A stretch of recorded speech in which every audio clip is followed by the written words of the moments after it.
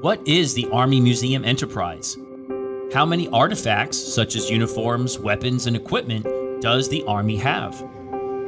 How does the Army Museum Enterprise help educate the force? For answers to these questions and more insights, stay tuned. Welcome to the U.S. Army History and Heritage Podcast, the official podcast of the United States Army Center of Military History. The Center of Military History writes and publishes the Army's official history, manages the U.S. Army Museum Enterprise, and provides historical support throughout the U.S. Army. Hello, everyone, and welcome to the United States Army History and Heritage Podcast. I'm Lee Reynolds, the Strategic Communications Officer for the Center of Military History. In this episode, I'm speaking with Colonel Bryan W. Hunt, the Director of the Army Museum Enterprise. We'll be talking about the vast amount of artifacts the Army maintains, how Army museums contribute to force development, and how soldiers and civilians can visit Army museums. Welcome, Colonel Hunt, and thanks for joining me. Thank you for having me. Well, I'm excited to be here. We're actually recording this at the Museum Support Center. We'll talk about that a little bit later. Let me just give them a little background about you and let them know who you are. So Colonel Bryan W. Hunt is the director of the Army Museum Enterprise, which is a directorate within the United States Army Center of Military History. He joined the Army in 1987 as a 19 Delta Cav Scout, enlisted first. He served in I Troop, in both the 2nd ACR and 3rd ACR. He served as a driver, gunner, and Bradley Command on the M3 Cavalry Fighting Vehicle. He served in Desert Shield and Desert Storm. He left active services as a sergeant to go to college. He served in the California National Guard while attending college. And he received his Bachelor of Arts degree in History from Cal Poly at San Luis Obispo. Commissioned in 1996 as an infantry officer. Left your armor roots there, I see. His assignments include mechanized platoon and mortar platoon leader, light infantry staff and company command. He served as an observer controller and trainer at the National Training Center at Fort Irwin, California. He was with the Canadian Maneuver Training Center, Canadian Forces Base Wainwright, and at the Joint Multinational Training Center in Hohenfels, Germany. He deployed to Iraq as a transition team chief for the Iraqi National Police in 2007-2008, and as the Romanian American Battle Group Deputy Commander in Zabul, Afghanistan in 2009 and 10. Colonel Hunt has served in a variety of staff positions to include at U.S. Strategic Command, Office Program Management, Saudi Arabia National Guard, and in the Canadian Army Doctrine and Training Center. Well, that's a very diverse career. That's pretty impressive. Yeah, I've had a career that's probably not the normal infantry career, but it's been a fun one so far. So, infantry officer, that's your background. How did you end up being with the Army Museum Enterprise? Well, I think it's the AIM talent management system now, right? So now you get to see all the jobs that are open and available. I saw that this job was open. I contacted the old director, kind of asked him what went on with the job, right? And then contacted my branch chief and said that I was interested, and then went through the AIM process. So it was a great opportunity. Well, you're a history major.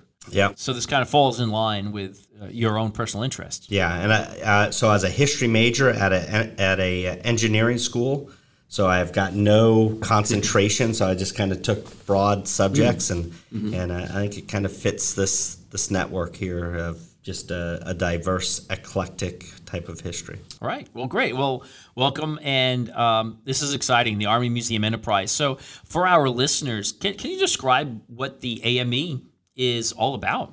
So the AME really is designed to preserve the history of the U.S. Army by collections, exhibiting and presenting and preserving the artifacts that reflect the material history of the U.S. Army and the individual soldiers' stories, and some family stories. We get some donations about family life that's occurred in the Army. Oh. So it's really the material, the preservation, and exhibiting of the material culture of the U.S. Army. Mm-hmm. You know, you're talking about the families. I know recently at Fort Leavenworth, the museum there, they have a whole exhibit about the Girl Scouts at Fort Leavenworth, and I found that fascinating. But it was hand in hand with the soldiers and the soldier families. Sure, yeah. At Fort Leavenworth. I think if you go to, my daughter was a Girl Scout at Fort Jackson, and I think you go to almost every Army base and you'll see a very active Boy Scout, Girl Scout, detachments or things there. So I think it's part of providing those outlets for families, right? Because soldiers are going to do what the soldiers are designed to do. Right. But in the meantime, there's families that are still on the installation or around the installation that would like to be involved in the life there. So absolutely. And having museums at installations, I think, is a great way for families to get involved, to learn more about the culture, about what their family is doing in the military. So let's talk about that for a second. Where are Army museums? How many do we have, and where are they located? So we have 37 museum activities, meaning that there's 37 museum buildings, and 4 training support facilities. So a training support facility is really a massive 30 to 50,000 square foot warehouse designed for macro artifacts, so vehicles, rockets, artillery pieces, those type of things. Tanks, that kind of stuff. Yeah. And we have one that they actually brought in an atomic cannon, so it's a cannon on a rail car, and they had to bring that in before they could build the building. Which one is that? So that's the Ordnance Training Support Facility down at Fort Lee. Okay. And then we have 2 museum support centers, one here that we're at Fort Belvoir, and then one down at Anniston at the Army Depot at Anniston, Alabama. What's the purpose of the museum support centers? So the museum support centers are really purpose-built facilities to store the artifacts. Most museums have about 10% of their artifacts on display at any given time, and 90% are stored. Oh, wow. And it's interesting. As research and time goes by, what we start to understand is the environmental considerations that actually erode and decay artifacts. So we've got Army regulations that are really tied to industry standards that are established by the Alliance of American Museums that provide for humidity and temperature control, because that's just absolutely critical to the artifacts. Even what type of boxes, like, we unpack things that soldiers packed up and, when units deactivated or, from World War II, Vietnam, and they were put in just wooden boxes. Well, some wood off gases, some wood is treated, and that actually becomes corrosive to the artifacts, or enables infestation of bugs and things like that will eat away at those artifacts. Or you can have a chemical reaction from different types of metals that are stored together. And so so these facilities, especially built to have the right environment, clean air, certain temperature. Yep, and staffed. And staffed. And staffed for people to... when we pull artifacts off of an exhibit or get donated an artifact, they make an assessment, they do some preservation work, then they store it correctly, and so that's like, when you have a uniform, you actually have to put things under between the buttons and the cloth, because it can tarnish and corrode, and then So all acid free, no off gassing, and then they put them into boxes, and then they put them into cabinets that limit the airflow. Okay. So to really preserve this, because part of our mission is the preservation of these artifacts for the next generations of Americans. Right. I mean, this is the Army's history and heritage that we store here. Sure. And you look at a uniform from World War I. And you can see differences. Like, you've got the standard brass disc on the collar, but then all of a sudden you'll see a uniform we have in the back here at Belvoir, and it's got engineer embroidered branch insignia. Well, those were French. So they had them made in France and attached to the uniform. And when you think about climbing in and out of a trench and doing all the activities that you do in combat, like people lose buttons, they lose epaulets, they lose material, right? So when they sew it on there, that's somebody that really cared about being identified and what their role was.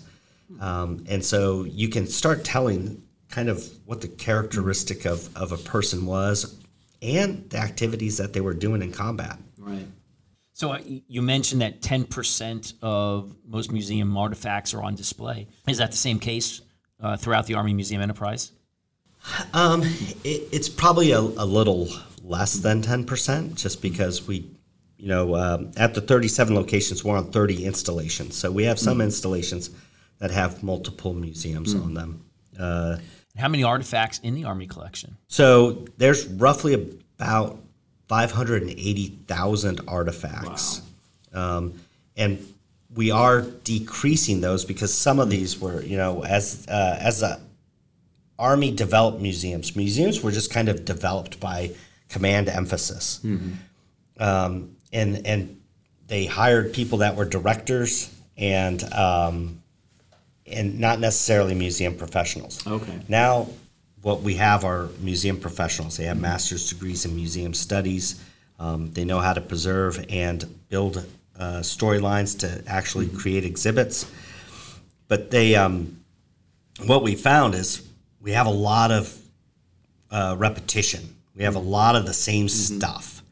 And if it's not actually on display in an exhibit, do we need 100 types of this uniform? Right. Or do we need some that have actual precedence to a historic individual or a campaign that was actually used in combat? Or is it just somebody's grandpa's uniform out of the attic? Well, yeah. I mean, in my role as the strategic communications officer, I'm getting emails and calls from people a lot saying, Grandpa just passed away. We found his uniforms. We want to donate it to the museum. And so I usually refer them back here to you all. So that is very common. So what do you do when somebody wants to donate, whether it's a uniform or a piece of equipment?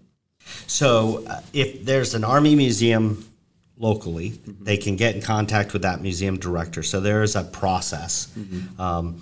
First, we'll get information on what the item is, get a little bit of historical data. It tends to help if it's more than, hey, my grandfather fought in Korea, and this is his uniform, with no other information. That doesn't really help.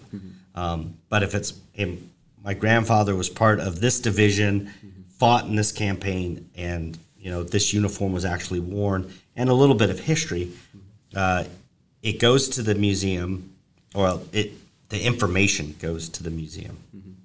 The museum director then brings it into the collections committee. So the collections committee are members across the Army Museum enterprise.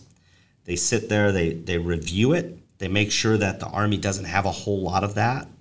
If we have a whole lot of it, then they have to start looking at, is this a better example of an artifact? Or who wore it? Yeah. Right. Or is there a hole in our collection? Is there a gap that we don't have? And then so they'll either recommend or decline. And so if it's recommended, then we'll process it with paperwork, because in the end, the donation is given free and clear to the Army. Okay, right. But I think it's important for people to know that not just because people want to donate it, the Army isn't necessarily going to accept it.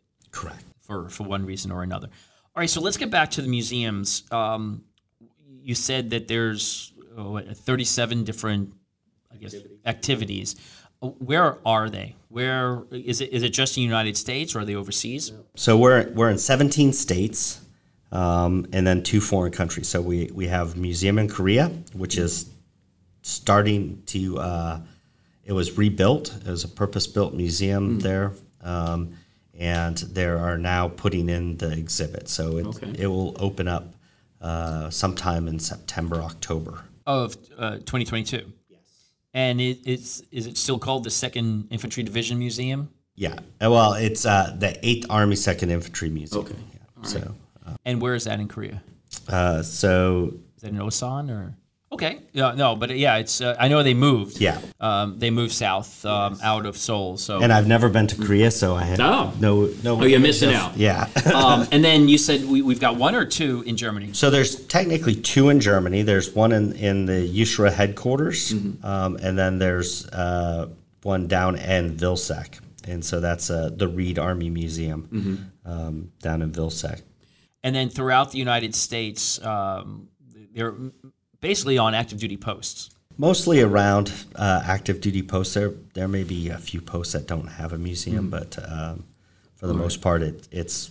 So if somebody wants to visit, if somebody is listening to this and they're a civilian and they want to visit an Army museum, but they're not sure if they can get on post, how can they do that? So most installations have a visitor center. So if you want to go on to the base, you just contact their visitor center, and then it's a matter of filling out a form, and I think a lot of it's real ID. You have to have a real ID driver's license or documentation to get onto the post, and you can say that you just want to visit the museum. And all Army museums are free. Right. And they do vary. Some are opened Tuesdays through Saturdays, and some are open Monday through Fridays. And the good thing is on our website, history.army.mil, we have a museum tab right at the top. So, and it's got a great locator. So if anyone does want to visit a museum, you can go to that museum tab. You can look for it by state, and it will give you all the information. It gives you all the hours. And also, I think you can contact the museum, and you can get that information on how to access the post. So. Yeah. But I think we've got some museums that are starting to open new facilities that are off post. In fact, one in Texas. Let's talk about that real quick. So, post 9/11, access to installations is not as easy as it once was, and so we've been able to procure museum properties, or the one in Texas at Fort Hood is right outside the main gate of Fort Hood. And it's actually on the installation, but outside of the fence line. Okay. So free public access, you don't have to go through a gate or anything like that. Good. And that was actually a gift from a foundation. So they did a capital campaign. They got with the installation, and they drove the building of this. And so it was really a win for the Army. We had 2 museums. We had a 3rd Cavalry Regiment Museum and a 1st Cav Museum, both on the installation, but they were focused on those units. This museum is actually focused on mounted warfare. Oh, okay. So now it's taking the artifacts from those museums. So a large part of those museums will have the history and kind of story of the units that occupy Fort Hood, but it's really going to talk about how the Army transitioned, really from horse to mounted warfare. Oh, wow. Yeah, I think it's called the National Mounted Warfare Museum, I think. National Mounted Warrior Museum. Warrior Museum. All right. Well, great. Well, that's exciting, and hopefully that's a good trend, but I think it's good that people understand no matter where the museum is, if it's on post or off post, that they can access it and get out there and see it. And we just did a ribbon cutting last week at Fort Drum. Oh. They moved their museum right outside one of the gates, and they've opened up a really nice brand new facility there. And it talks about the 10th Mountain Division, right. And it's just really a great new. Oh, great! So if anyone's upstate New York, they need to stop by. I mean, all these museums are fascinating, but why is it important to have Army museums in communities around the nation? So the U.S. Army really isn't regimentally structured anymore like our European counterparts, right? You don't go in a regiment for life. And so as we transition and we move around the Army, it's incumbent upon us to learn the history of those organizations. to understand the esprit de corps or develop some esprit de corps in the organization that we're going to be a member of. And the museums help us do that. They allow us to understand the history of those organizations as they transition through time, and why certain battles were significant, why certain pieces of equipment were significant in that organization's history. And so it just allows us to be a better member of that. And then as a family member, it allows us to identify with your soldier and the actual installation, so that you can kind of understand about the history too. So when things are being discussed, you're actually an active participant. Yeah, and you feel more rooted in that community. And especially when families are moving around every 2, 3, maybe 4 years, it's a great way to welcome those families to that new community and to better understand the community. Right, and our divisions are very diverse, right? And so, and they've changed. They've changed through time. You know, we've have some divisions that have been light and then mechanized, then striker, and so they go through a process of maturing with time and the requirements of the nation. And so that's kind of what the museum allows people to understand. It also provides outlets for researchers or other people to go to. Like that atomic cannon that we were talking about. We had research and developers looking at those artillery pieces to figure out about how to develop long-range fires. Oh, interesting. We also provide an outlet for research and development. And I know that a lot of these posts, whether it's a training post or it's just a regular post, they'll bring the units in, the soldiers in, and they're learning more, just about their history and the history of the equipment that they're using. And I think that's fascinating. Yeah, so we do have a few museums that have a gear faith program that allows for soldiers to come in, or units to come into the museum, and then they kind of talk about the gear that the Army's providing, so that they understand that it's designed to protect and save them. And so it develops faith that they're going to be protected. Right. If they execute their operation like they were trained to do, we're looking to preserve their life, right? Yeah. And so it's important for a soldier to know. Sure. Yeah. And I mean, and you look at the development over time of just weapon systems and protection, right? Helmets and things like that. It's pretty fascinating how far we've come. But when you see it in a museum and you see it in an exhibit, and you go look at a World War I helmet, and then you look at a World War II helmet, then all of a sudden you look at the early Kevlar, and now you look at the new helmet, right? And it's pretty fascinating. Yeah. And you understand the reason why those changed over time, and it really all gets down to safety, preserving life. Well, and you look at the technology. We have a training support facility down at Fort Benning. That's the Armor Cav training support facility. And you go look at a World War I tank, and it's riveted, right? And so a riveted tank, because that was kind of the technology at the time.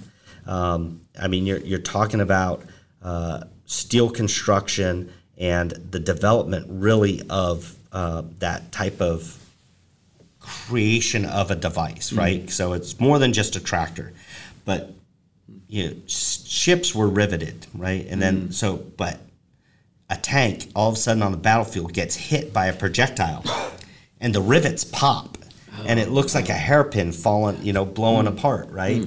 And so that information was developed, brought back, research and development done, and all of a sudden welding became a primary means of creating a tank and sealing the structure to actually protect the crew from a catastrophic strike. Oh, wow. And so you see this over time, and then you look at MRAPs and MATVs and how all of a sudden they're designed to, when they get struck, they go into crumple zones, and it protects the crews inside. So it's absolutely fascinating to look at the development of our machinery just over time, and you don't get that with just pictures. Right.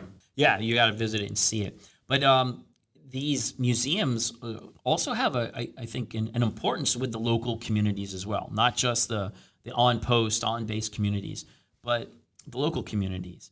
It's like a handshake, isn't it? It's good community relations. People learn more about, why do I have this Army base here? Sure. I mean, you can look at like Fort Jackson. Mm-hmm. So in 1917, Camp Jackson was created by the the local board, like the Chamber of Commerce, right? So they purchased the land and donated the land to the Army to build one of the training bases for World War I, to develop the expeditionary force. Well, there are those type of bases and those developments, and the economic benefit that a military base provides to the local community is absolutely fascinating. Yeah. But you also look at how those communities were developed, and they're really interwoven with that military base. And you can see those relationships develop over time. Yeah. Fort Sam has a great example of that. There used to be, parties that would go on in the old quadrangle in the historical part of the installation that were very significant to the social life of San Antonio. Mm-hmm. And so you don't get that if they can't access the museums and then come in and learn that history too. Yeah, it's a great handshake. I think it's what I like to call it to the community, and it also serves a great recruiting benefit. People come in and understand the history, why it's there, and what the Army has done over time. And one of the things we like to talk about, one part that I've seen in every museum I've gone into, is not just the battle stuff that we're talking about, but it's Army's contributions to society as well, and those local communities. Yeah, I mean, and you look at it. So we have a women's Army museum, right? So the contribution of women to the U.S. Army has been around since the U.S. Army has been around. Right. You have Molly Pitcher, you have Mary Walker, you have all of these significant contributions. So the Army has actually been what the American culture is. Yeah. And so I think that's one of the things that we like to showcase, that we represent the American people as the U.S. Army, and we can show that through artifacts and material culture.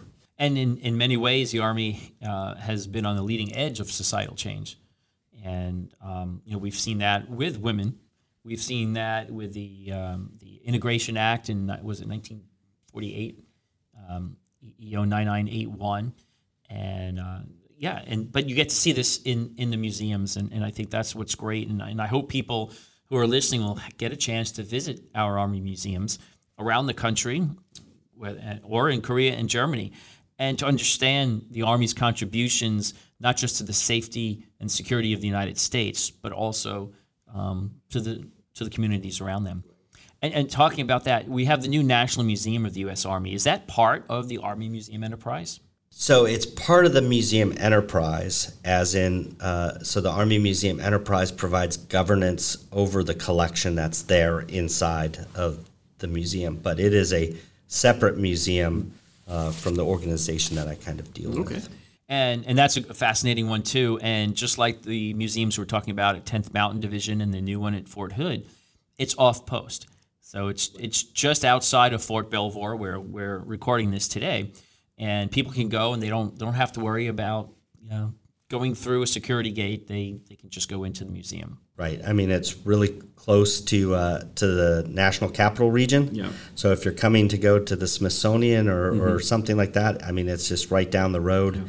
Yeah. What a great facility. I mean, just large campus, and it is world class. Yeah. Excellent. And so now I also want to talk a little bit about part of the Army Museum enterprise is the Army Art Program. Can we touch on that a little bit and talk about that?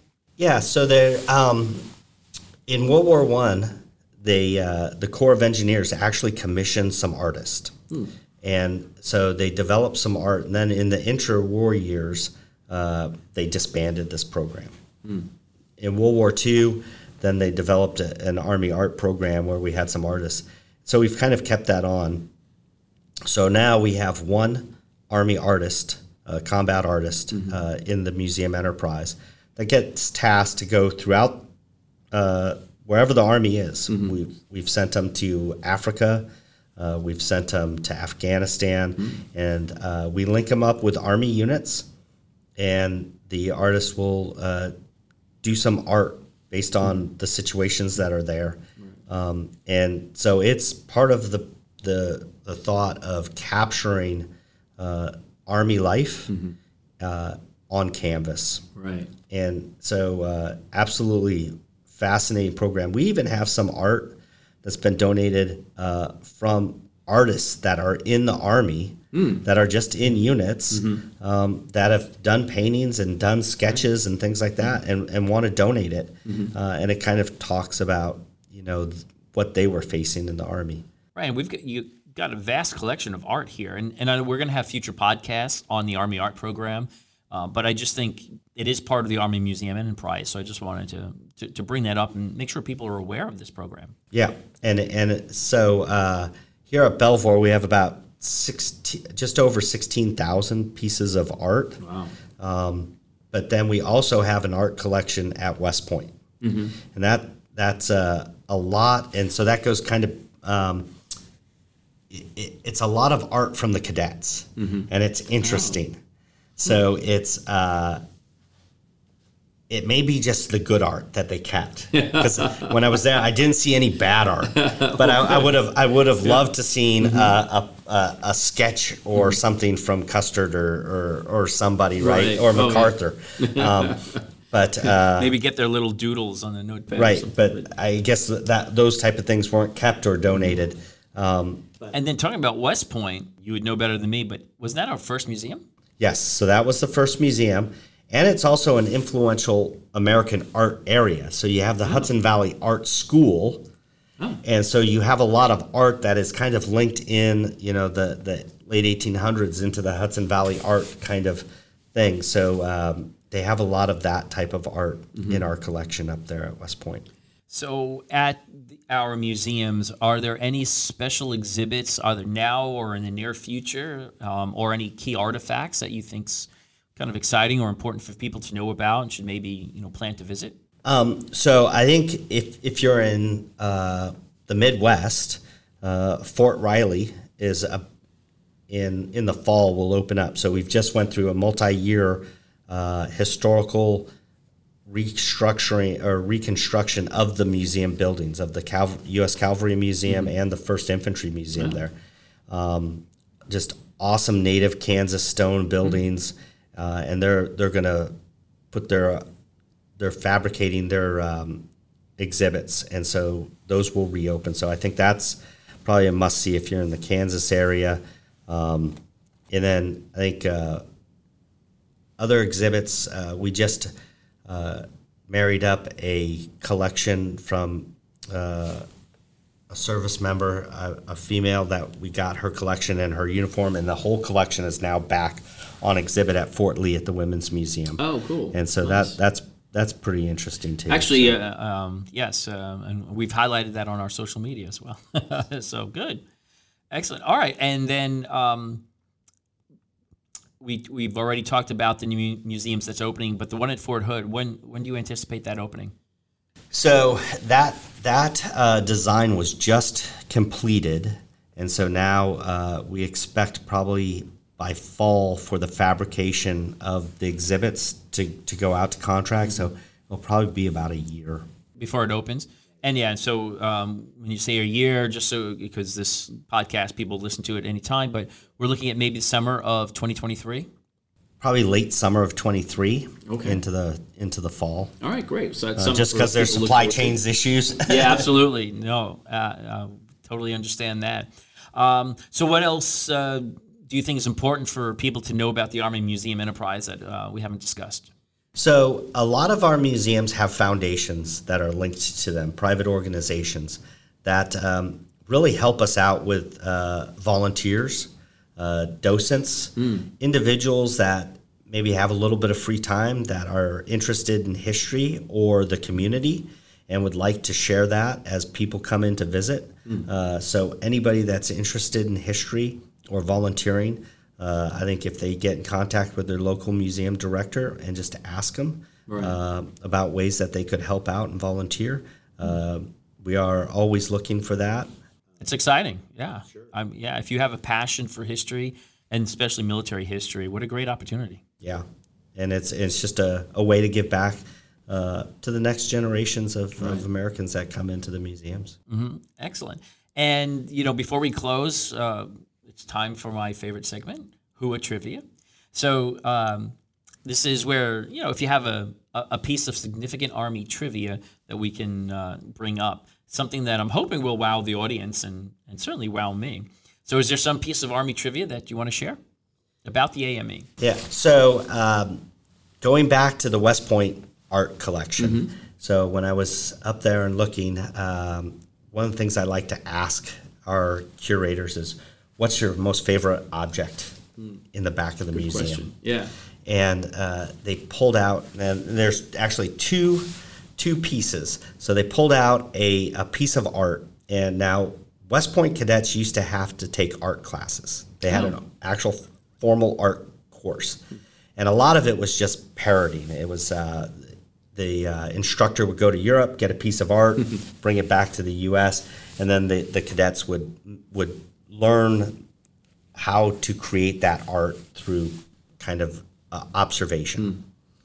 Well, there is a pencil sketch of a Greek warrior by William Tecumseh Sherman. Oh, wow. That is absolutely fabulous. From when he was a cadet? From when he was a cadet. Wow. And when you think of Tecumseh Sherman, here's this kind of no-nonsense, general. Yeah. And he was actually skilled, maybe a Renaissance man, right? Oh, wow. It to me that was shocking. Like, I kind of see him with a cigar in his mouth and just kind of not taking any guff. Yeah. And then there was another piece, same era, but it was Grant had a watercolor that was like something that you'd probably hang in your house. Yeah. But it was actually signed U.H. Grant. And then he came back as president and signed it U.S. Grant. Oh, he re-signed it? So he re-signed it because his real middle name was Hiram. Oh.